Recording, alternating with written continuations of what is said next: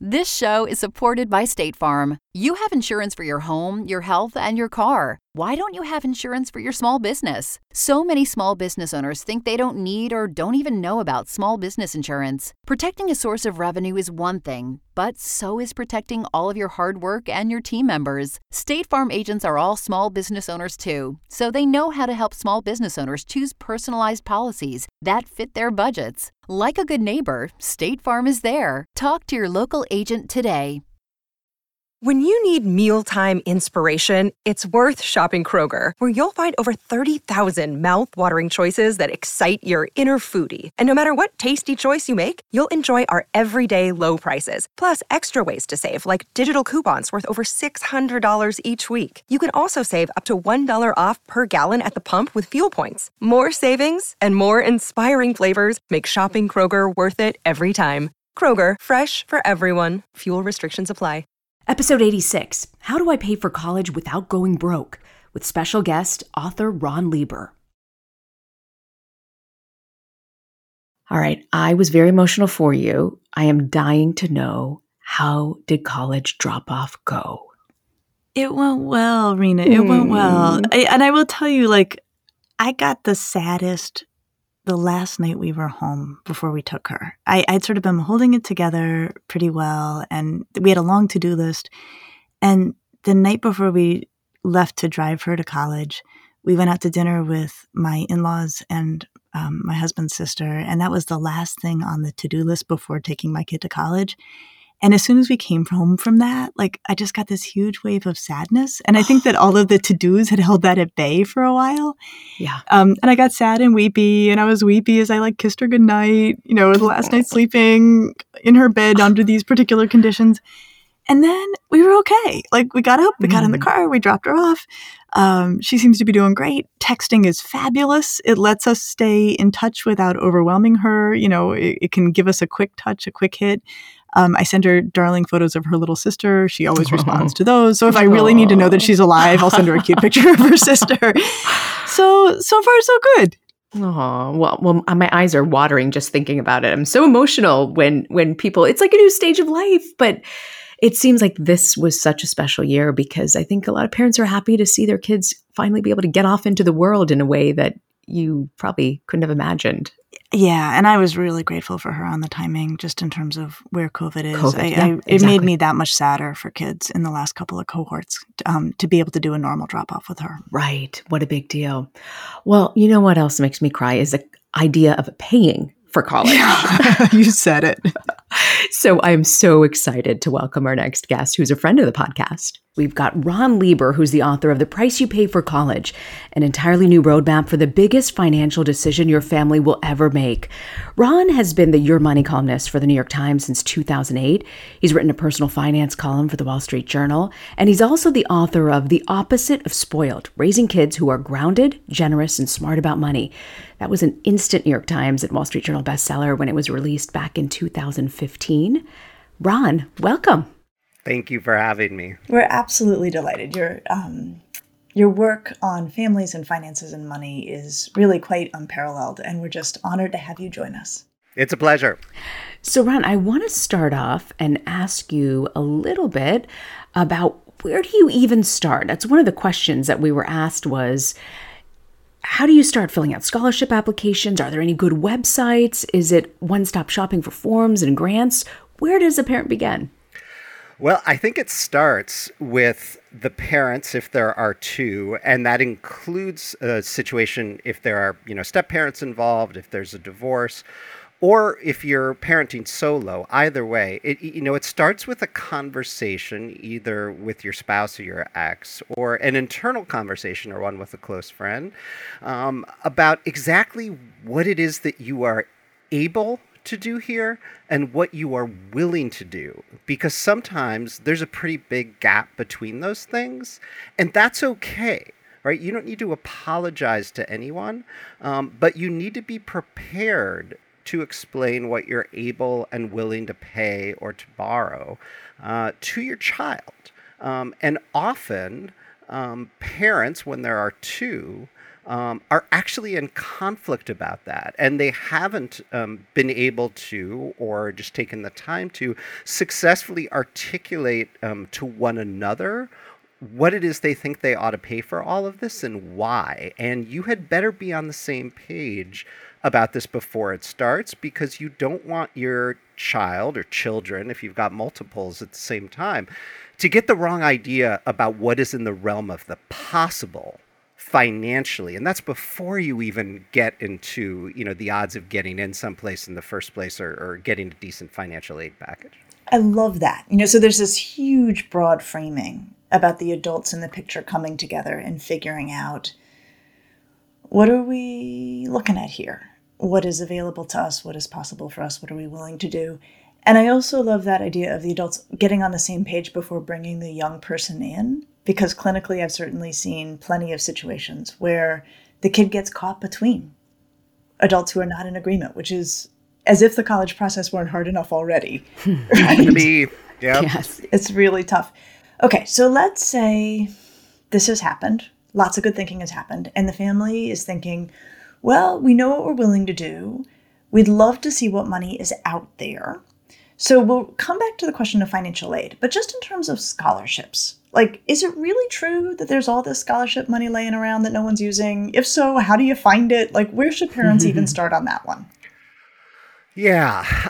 So here's my feeling about that. Some of those websites that you see on banner ads all over the internet are kind of scammy, right? They take your money and, maybe they send you a list, but, it's places that are that don't exist anymore, or the information's outdated, or the odds are long, or, the scholarship money is, $500 here or $1,000 there. Every couple of years, you'll see some viral story of some teenager who spent 3 months applying for 500 scholarships and, ended up with $72,000. So I'm not here to say that it doesn't happen. I'm here to talk about odds of success and how much time you and your child really have to devote to this project.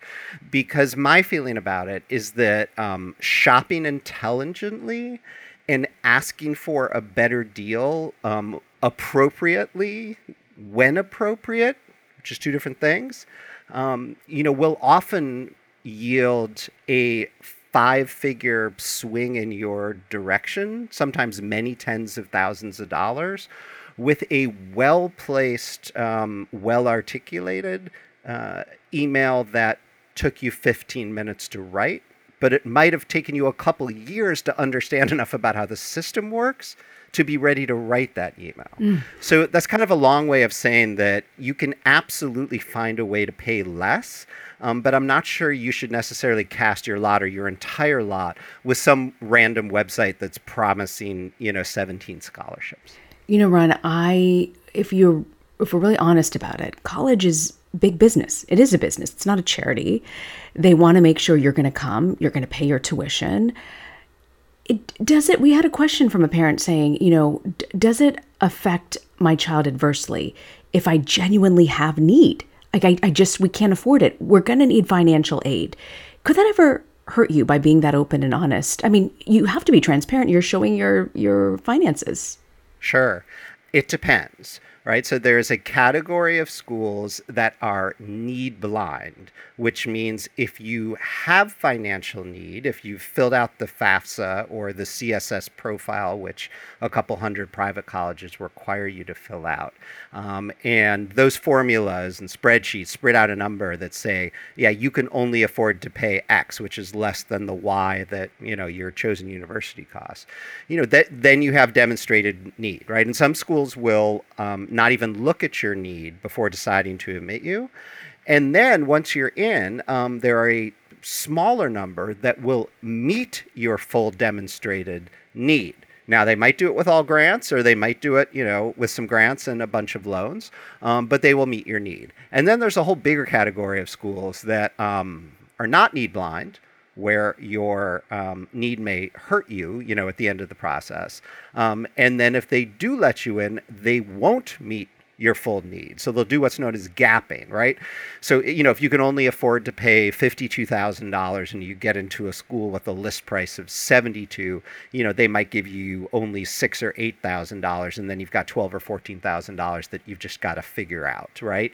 And they are banking on the fact that you will, which gets into, the sort of deeply emotional part of all this, which the colleges are, in some senses, taking advantage of, because, as you said in the question, they are businesses, and they are sort of pricing and discounting accordingly. I want to come back to something you said earlier about the well-placed email or the well-worded email.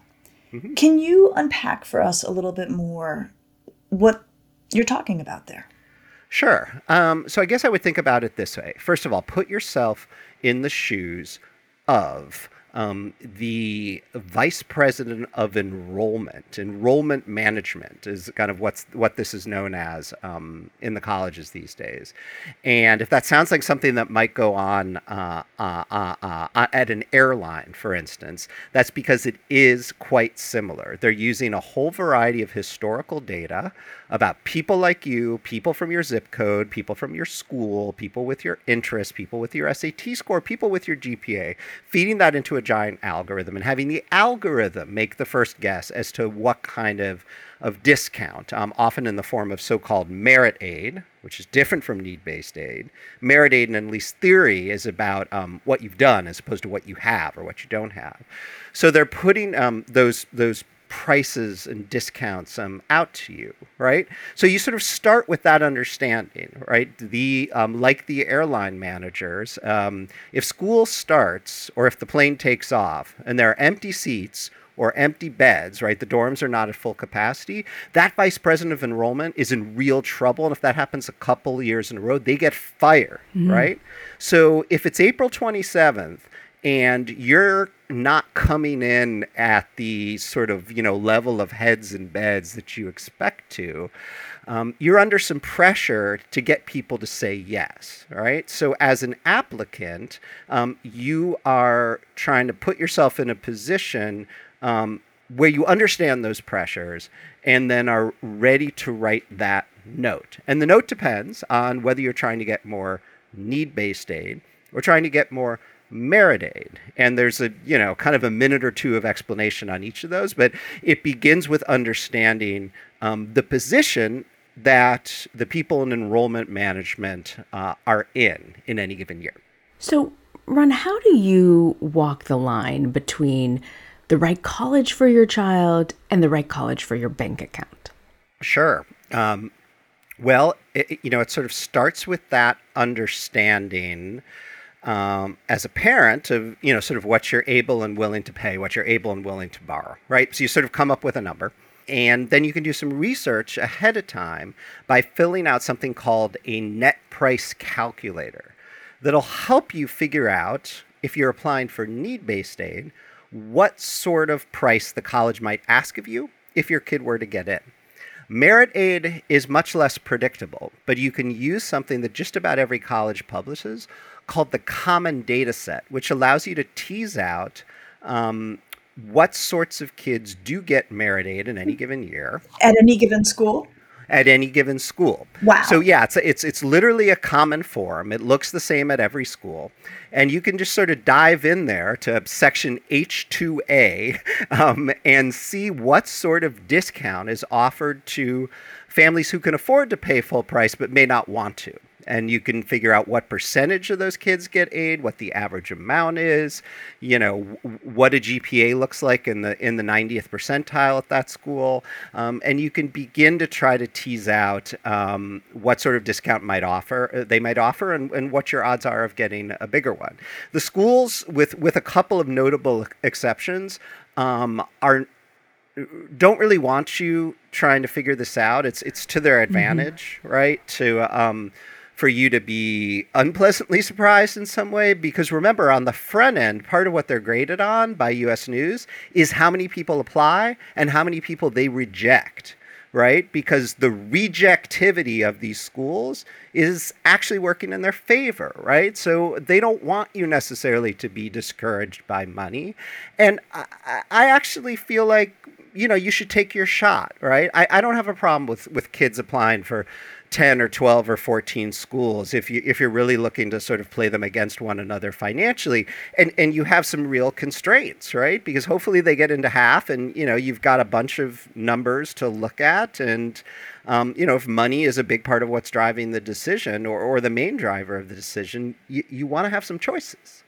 All right, I have a question for you about 529s. We actually got a lot of questions from our listeners about 529s. But I just have to pause for a moment and say, as you talk through all of this, I find myself quickly feeling overwhelmed. Like, it's so complicated, right? Yeah. And there's so much detail.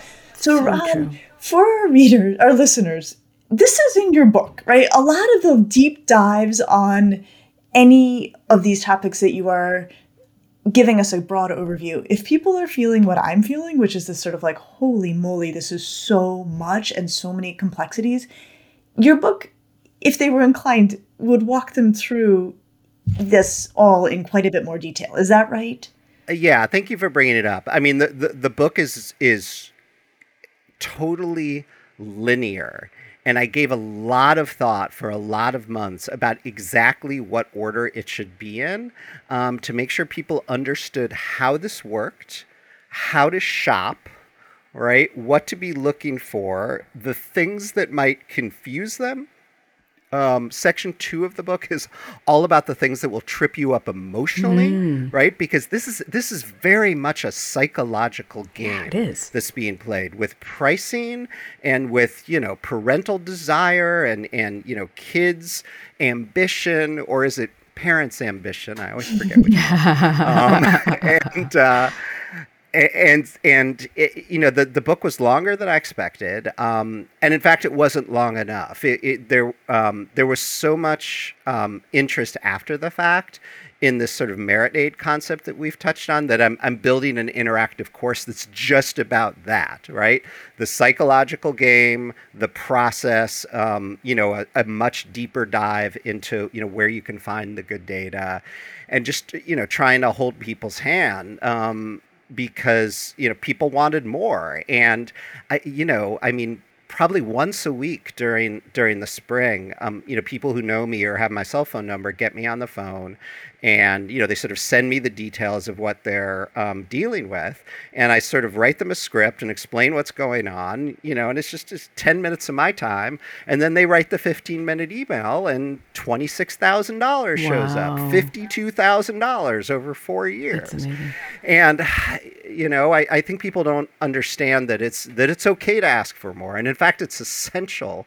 When we're talking about, one of the most consequential decisions your family will ever make. Lisa, to address your point from a feelings perspective, because it was in fact a feelings question and not a finance question. I think a lot of people, come to the book and come to the topic with anxiety. I've heard from a number of people, which didn't actually surprise me, that, by kind of the end of the first section of the book, they were angry. They were angry that the system has evolved the way that it has. But they felt settled as I walked them through very slowly in plain English, from the perspective of a parent who's living it. And, the last chapter is titled Hope. And I'd like to think that by the time this is over, because by the time I was done reporting, I felt this way too, that people will feel some hope, that there really is a school out there for everybody, and a number of great ones don't charge anything near the list price, including for people in the 1%. And, oftentimes people just don't understand that's how it works and how the game is played. And so I'm just trying to give people the tools that they need, not just to sort of navigate the process, but to calm the hell down. We're going to pause, take a quick break. And on the other side of this break, we're going to ask you about financial planning, particularly 529s, and are they worth it? We'll be right back. You're listening to Ask Lisa, the Psychology of Parenting. This show is supported by State Farm. Insurance is a part of any solid financial plan. Making sure you have the important things in life covered is one of the best ways to give yourself a little breathing room when things go awry. It's important to protect not only your business, but yourself as a business owner and all current and future team members. State Farm agents know what it takes to run and protect a small business because State Farm agents are all small business owners and they live and work in your community. So they're deeply attuned to what's happening with other small businesses in your market. If you have a small business and are interested in making sure you're protected, reach out to your local State Farm agent to learn more about what you need. They'll help you find the right policy at the right price for your business. Like a good neighbor, State Farm is there. Talk to your local agent today.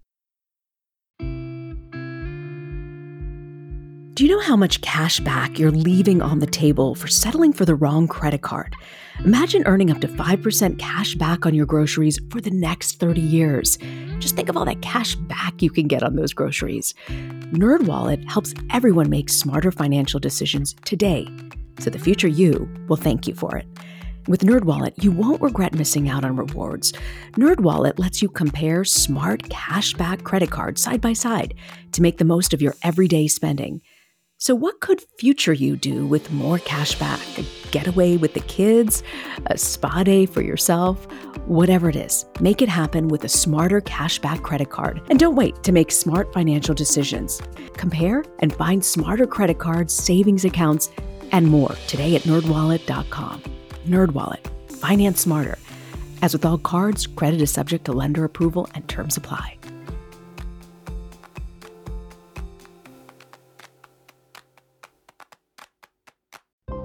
On Our Minds is a podcast about the teenage experience, made by teens for teens. There's a lot on our minds, and talking about it helps. On Our Minds Season 4 is produced by PBS NewsHour Student Reporting Labs in collaboration with KUOW's Radioactive Youth Media. Listen wherever you get your podcasts. Welcome back to Ask Lisa, the Psychology of Parenting. We're joined by our incredible guest, Ron Lieber, the author of The Price You Pay for College, an entirely new roadmap for the biggest financial decision your family will ever make. Okay, Ron, so knowing that your book exists as a life raft out there, if anyone is feeling like they're drowning in all of these details, back to the details. Talk to us about 529s. We got a lot of questions. Here's one we got. I have 4 kids. The amount we have in our 529 is not nearly close enough to help all 4 of these kids through college. How should I be thinking about this? Good question. Sure. So let's start by explaining, briefly what these things are. So a 529 is a tax-advantaged savings account, investment account, and you use it to pay for college. And in many states, you can now use it for K-12 private school. I'm not sure that's such a great idea because, the longer money has to grow and compound on itself, kind of the better off you are. And so I'm not sure you want to be putting money in there when a kid is age 2 and then yanking it, when they're 5. Much better to wait a little longer if you can. Not everybody can do that. So when I say tax advantage, often you get a tax break of some sort from your state when you put the money in, or at least in the year when you put the money in. And then when the money comes out, you don't have to pay federal tax, no income tax, no capital gains tax on that money, as long as you use it for any and all college expenses, including travel, including room and board, including computers. It's a pretty generous definition. So you can see why it might be advantageous. The more you save and the more it grows, the more taxes you avoid, the more tax breaks you get on the way in.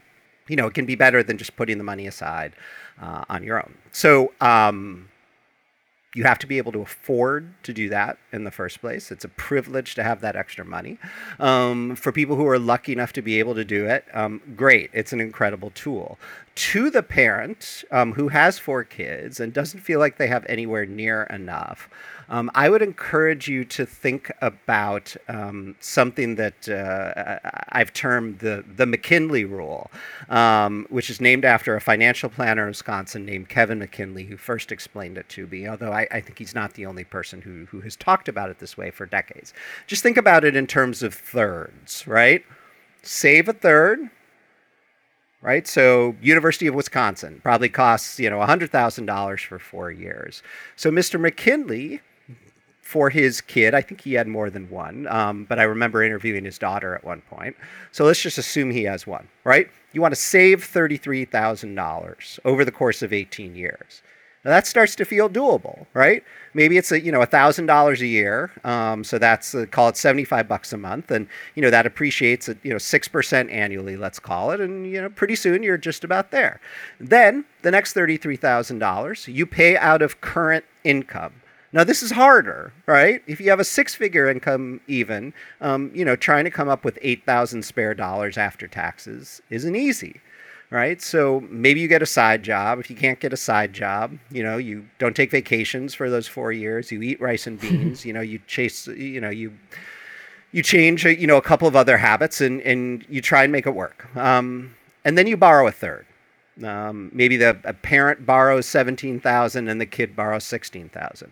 Now, in fact, the kid can borrow as much as, I think it's $33,000 under the terms of the federal student loan program, right? So maybe you divide it differently. Like maybe the kid borrows everything, and maybe the kid works during the summer and during the school year, and all of a sudden, you've got another $25,000 in kid income to play with. And, as you start to work the numbers that way, pretty soon it starts to feel reasonable. Now, it feels way less reasonable if that kid from Madison, Wisconsin actually wants to go to the University of Chicago, where the cost of attendance is now over $80,000 per year, right? Not for 4 years, but per year. So you do that math and you've effectively got to triple everything.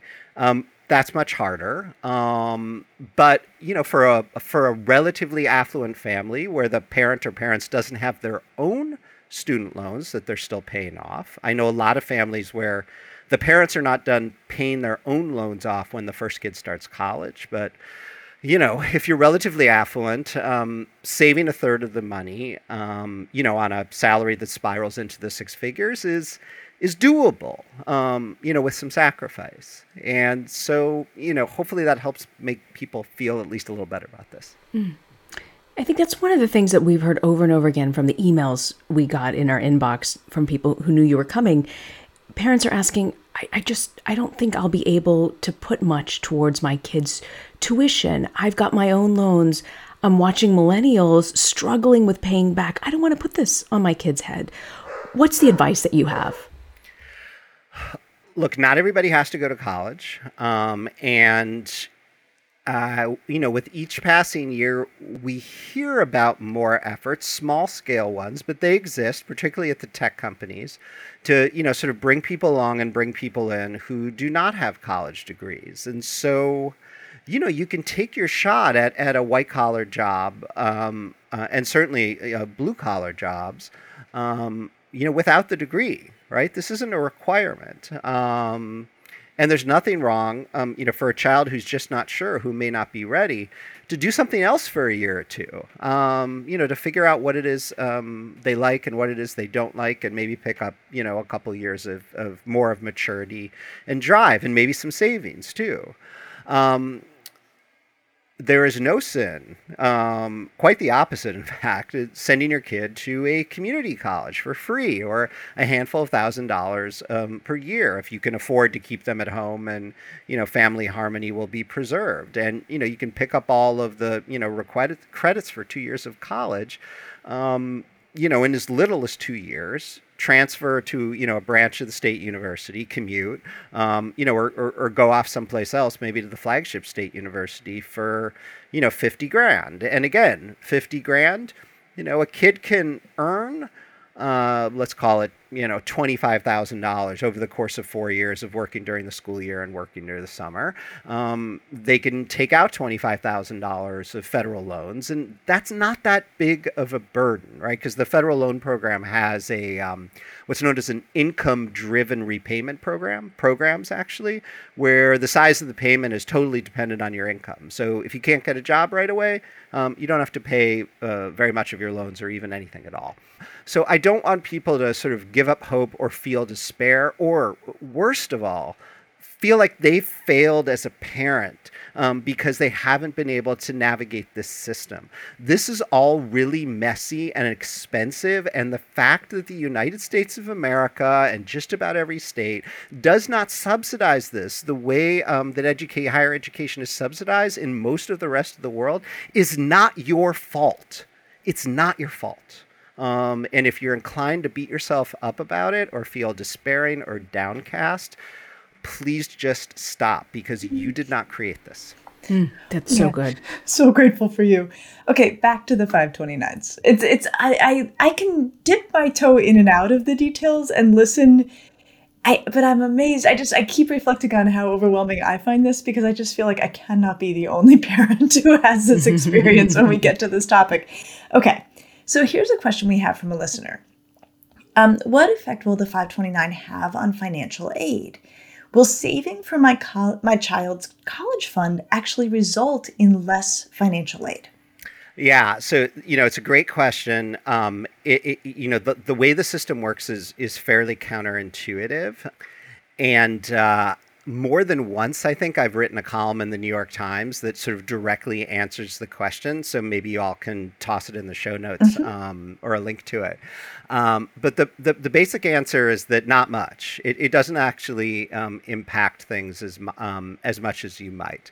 The way the federal formula works is that so this is when you're filling out the FAFSA as opposed to the schools form, is that so much of the amount of aid that you might qualify for is dependent on your income as opposed to your assets, right? And when it comes to, if you're applying for private college and they're using that's the CSS profile form, they often care a fair bit about the equity in your home if you're a homeowner.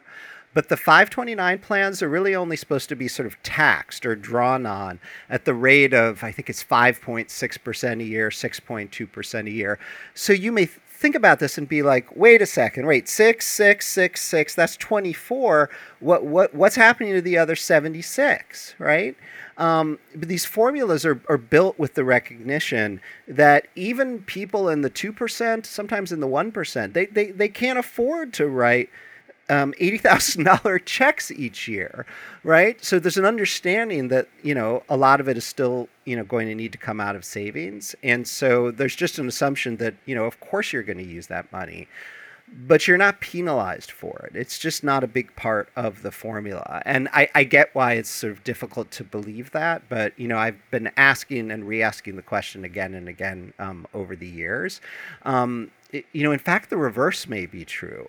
If you're a family with an income, decently well into the six figures, and you have no savings and you're applying for financial aid, I've talked to financial aid officers, usually off the record because they don't want to say this in public, and they're sort of scratching their heads and looking at this and being like, these people have a cottage by a lake and they don't have any college savings. They know they have an encyclopedic knowledge of hundreds and hundreds and hundreds of, public schools. If you're living in an affluent district and you haven't managed to save, they don't know that much about you, but they make some assumptions, right? And maybe they don't know that you're supporting an elderly parent and writing a $125,000 check each year for a nursing home. Maybe they don't know that you had a sort of terrible accident and didn't work for 8 years sometime in the recent past, right? If you are in that spot, tell them. That should be part of your application. But, they're human and they can't help but make judgments. And so you're not going to be penalized for having saved. One of the other questions that we got a couple times over was, should our kids take on some financial responsibility? Like, is it better that they pay for something so they don't realize, oh, mom and dad just paid for my college tuition. Isn't that great? I don't have to worry about that. What's your take on that? Yeah, I think the answer to that question is yes. And my favorite story in this regard, these are actually a couple colleagues who both worked with me years ago at the New York Times. And, they would sit each of their kids down. There were 4 of them. And they said, all right, it's 8th grade. And we just want to let you know that you are going to be paying for the first semester of your college tuition. And we don't care how expensive it is. You know, if you're going to the University of Chicago at what's now $80,000 a year, we don't qualify for any financial aid. You're paying. So, you know, at the U of C today, that would probably be $30,000 and change, right? So, you know, that's a lot for an 8th grader to contemplate. But, you know, these kids got the heads up at 13 or 14, and, you know, they went and they scrubbed toilets in the public bathrooms at the beach, you know, in Long Beach, New York, and they hustled, you know, newspapers in the morning, and they scooped ice cream in the afternoon, hopefully after washing their hands when they were done with the toilets, right? And then they lifeguarded for, you know, a pretty decent amount of money on those beaches. And they did it, every last one of them. And so, you know, the next question is often, well, if they worked, that meant they weren't doing internships in the summer, or they like weren't going on service trips, or they weren't like doing the stuff they need to do to, you know, stuff their college applications with impressive stuff. But I have news for you on that front, too. College admissions officers are sick of your overprogrammed children. They've had enough. Really? All these kids look exactly the same, right? So what do they want? Do they want our kids? There's all sorts of kids from, you know, there are very few kids from affluent communities in particular who just hustle for 4 straight summers.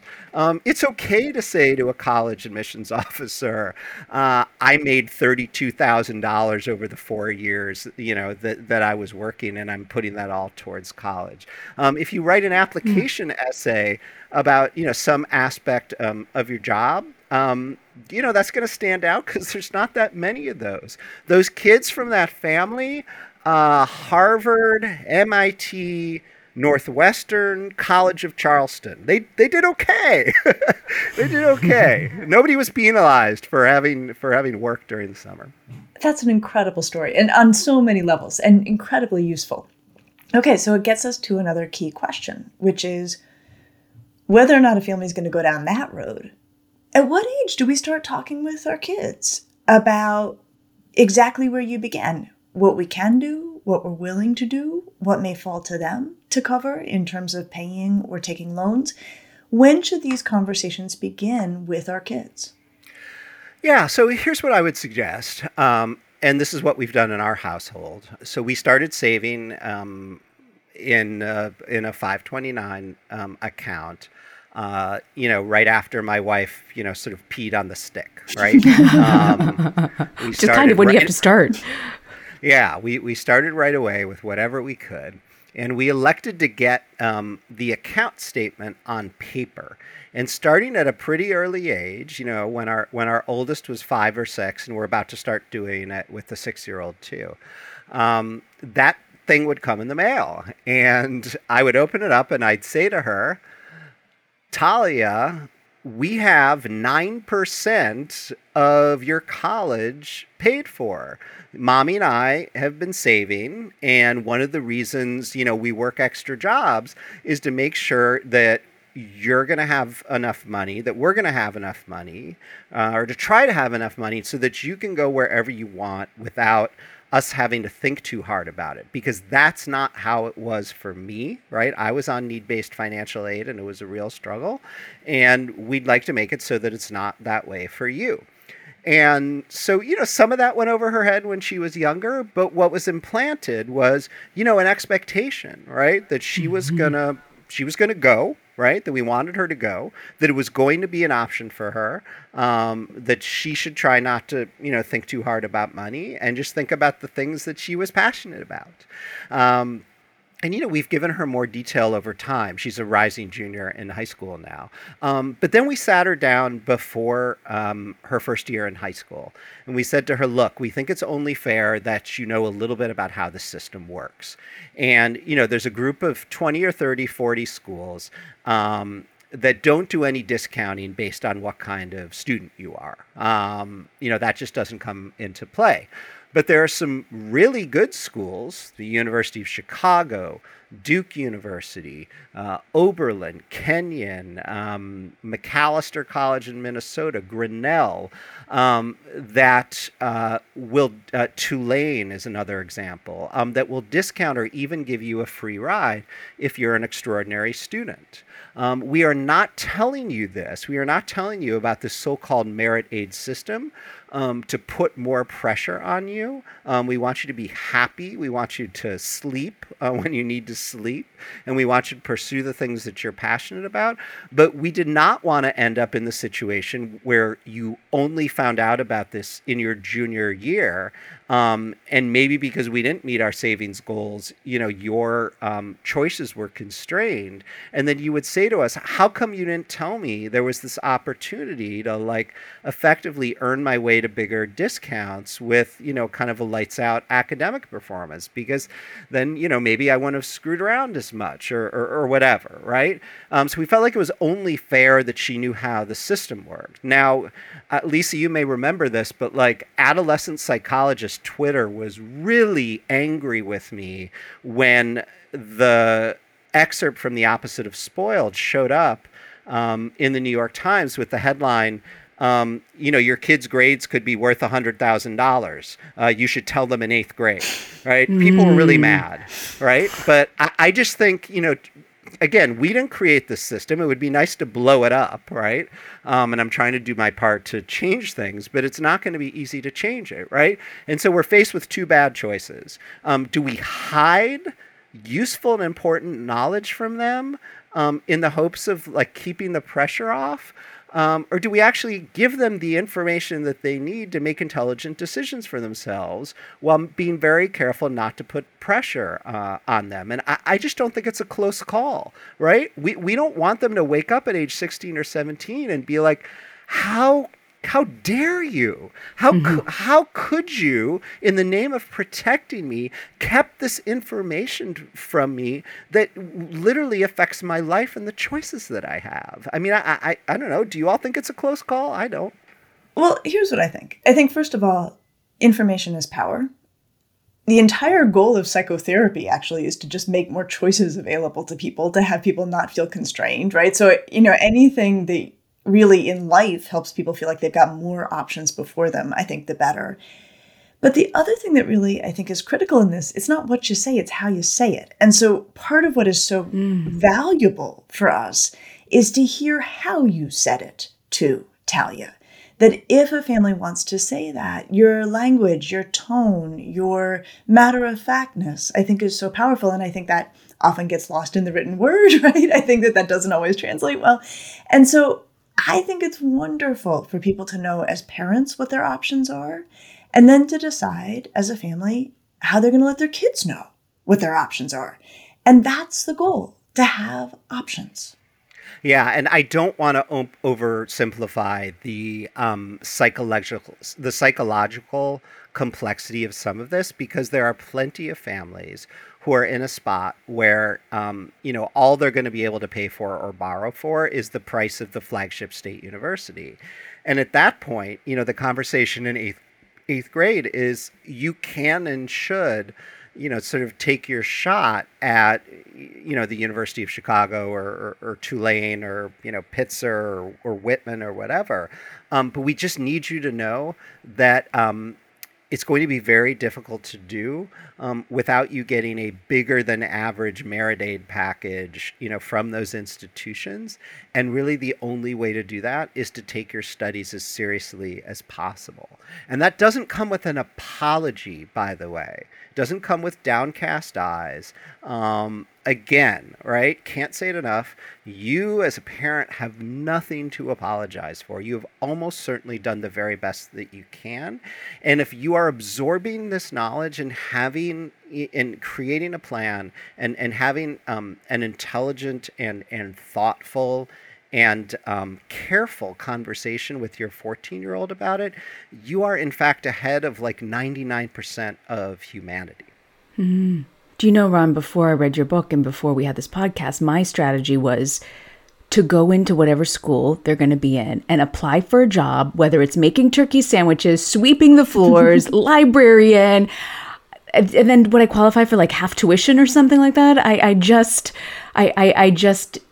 It should not be this expensive. And that was among the comments we got, is both parent and child should not have to go into debt to get an education. Yeah.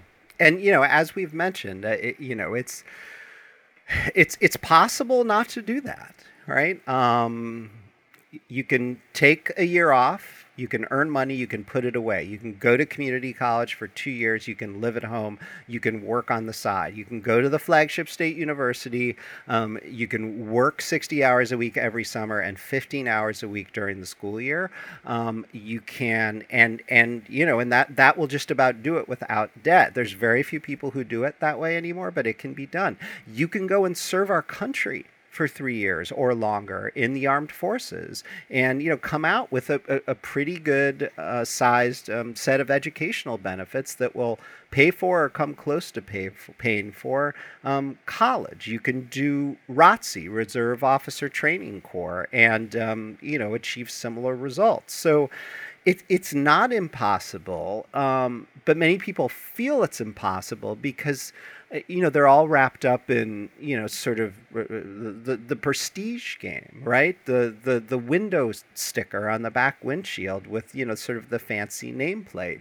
And community college or joining the Coast Guard or, taking a gap year to work, those things aren't part of the list of what it means to be a successful parent for a lot of people who didn't have any problem going to college themselves and who feel like they're a failure if they can't do it for their kids. Mm-hmm. And again, let me just say, things are radically different from when we all went to college, and nobody should be beating themselves up over not being able to do what their parents did for them, or not being able to solve for all of the mistakes that their parents may have made in not doing it for them.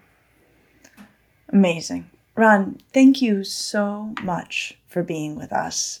I have learned so much. I feel much better. I feel like I can think about these details without becoming overwhelmed. We are so grateful for your time. Thank you for having me. Of course. And I want to remind everyone, the resources Ron talks about, and especially the title of his book, are all available on our show notes, so be sure to check it out. So Lisa, what do you have for us for Parenting to Go? Well, I'm thinking about what Ron said about the prestige question and how that is lurking around so often in family life. And I agree with him completely. This is a completely different ballgame than when we were applying to college. Getting into college is much different and much harder. The financials are much different and much harder. And so the more that parents can lay that down, set that aside, come to this as neutrally as they possibly can about what's going to work best for their kid and best for their family, financially and otherwise, the better. So much to chew on and so much to think about, Lisa. We want to thank Ron Lieber, and we hope you join us next week. We're going to talk about sleepovers. Do you really have to send your kid to sleepovers? Lisa and I are going to talk about that. I'll see you next week. See you next week.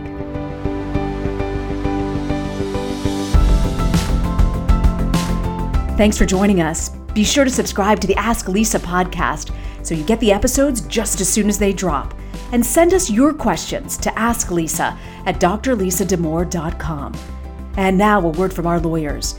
The advice provided on this podcast does not constitute or serve as a substitute for professional psychological treatment, therapy, or other types of professional advice or intervention. If you have concerns about your child's well-being, consult a physician or mental health professional. If you're looking for additional resources, check out Lisa's website at drlisadamour.com. We'll see you next week.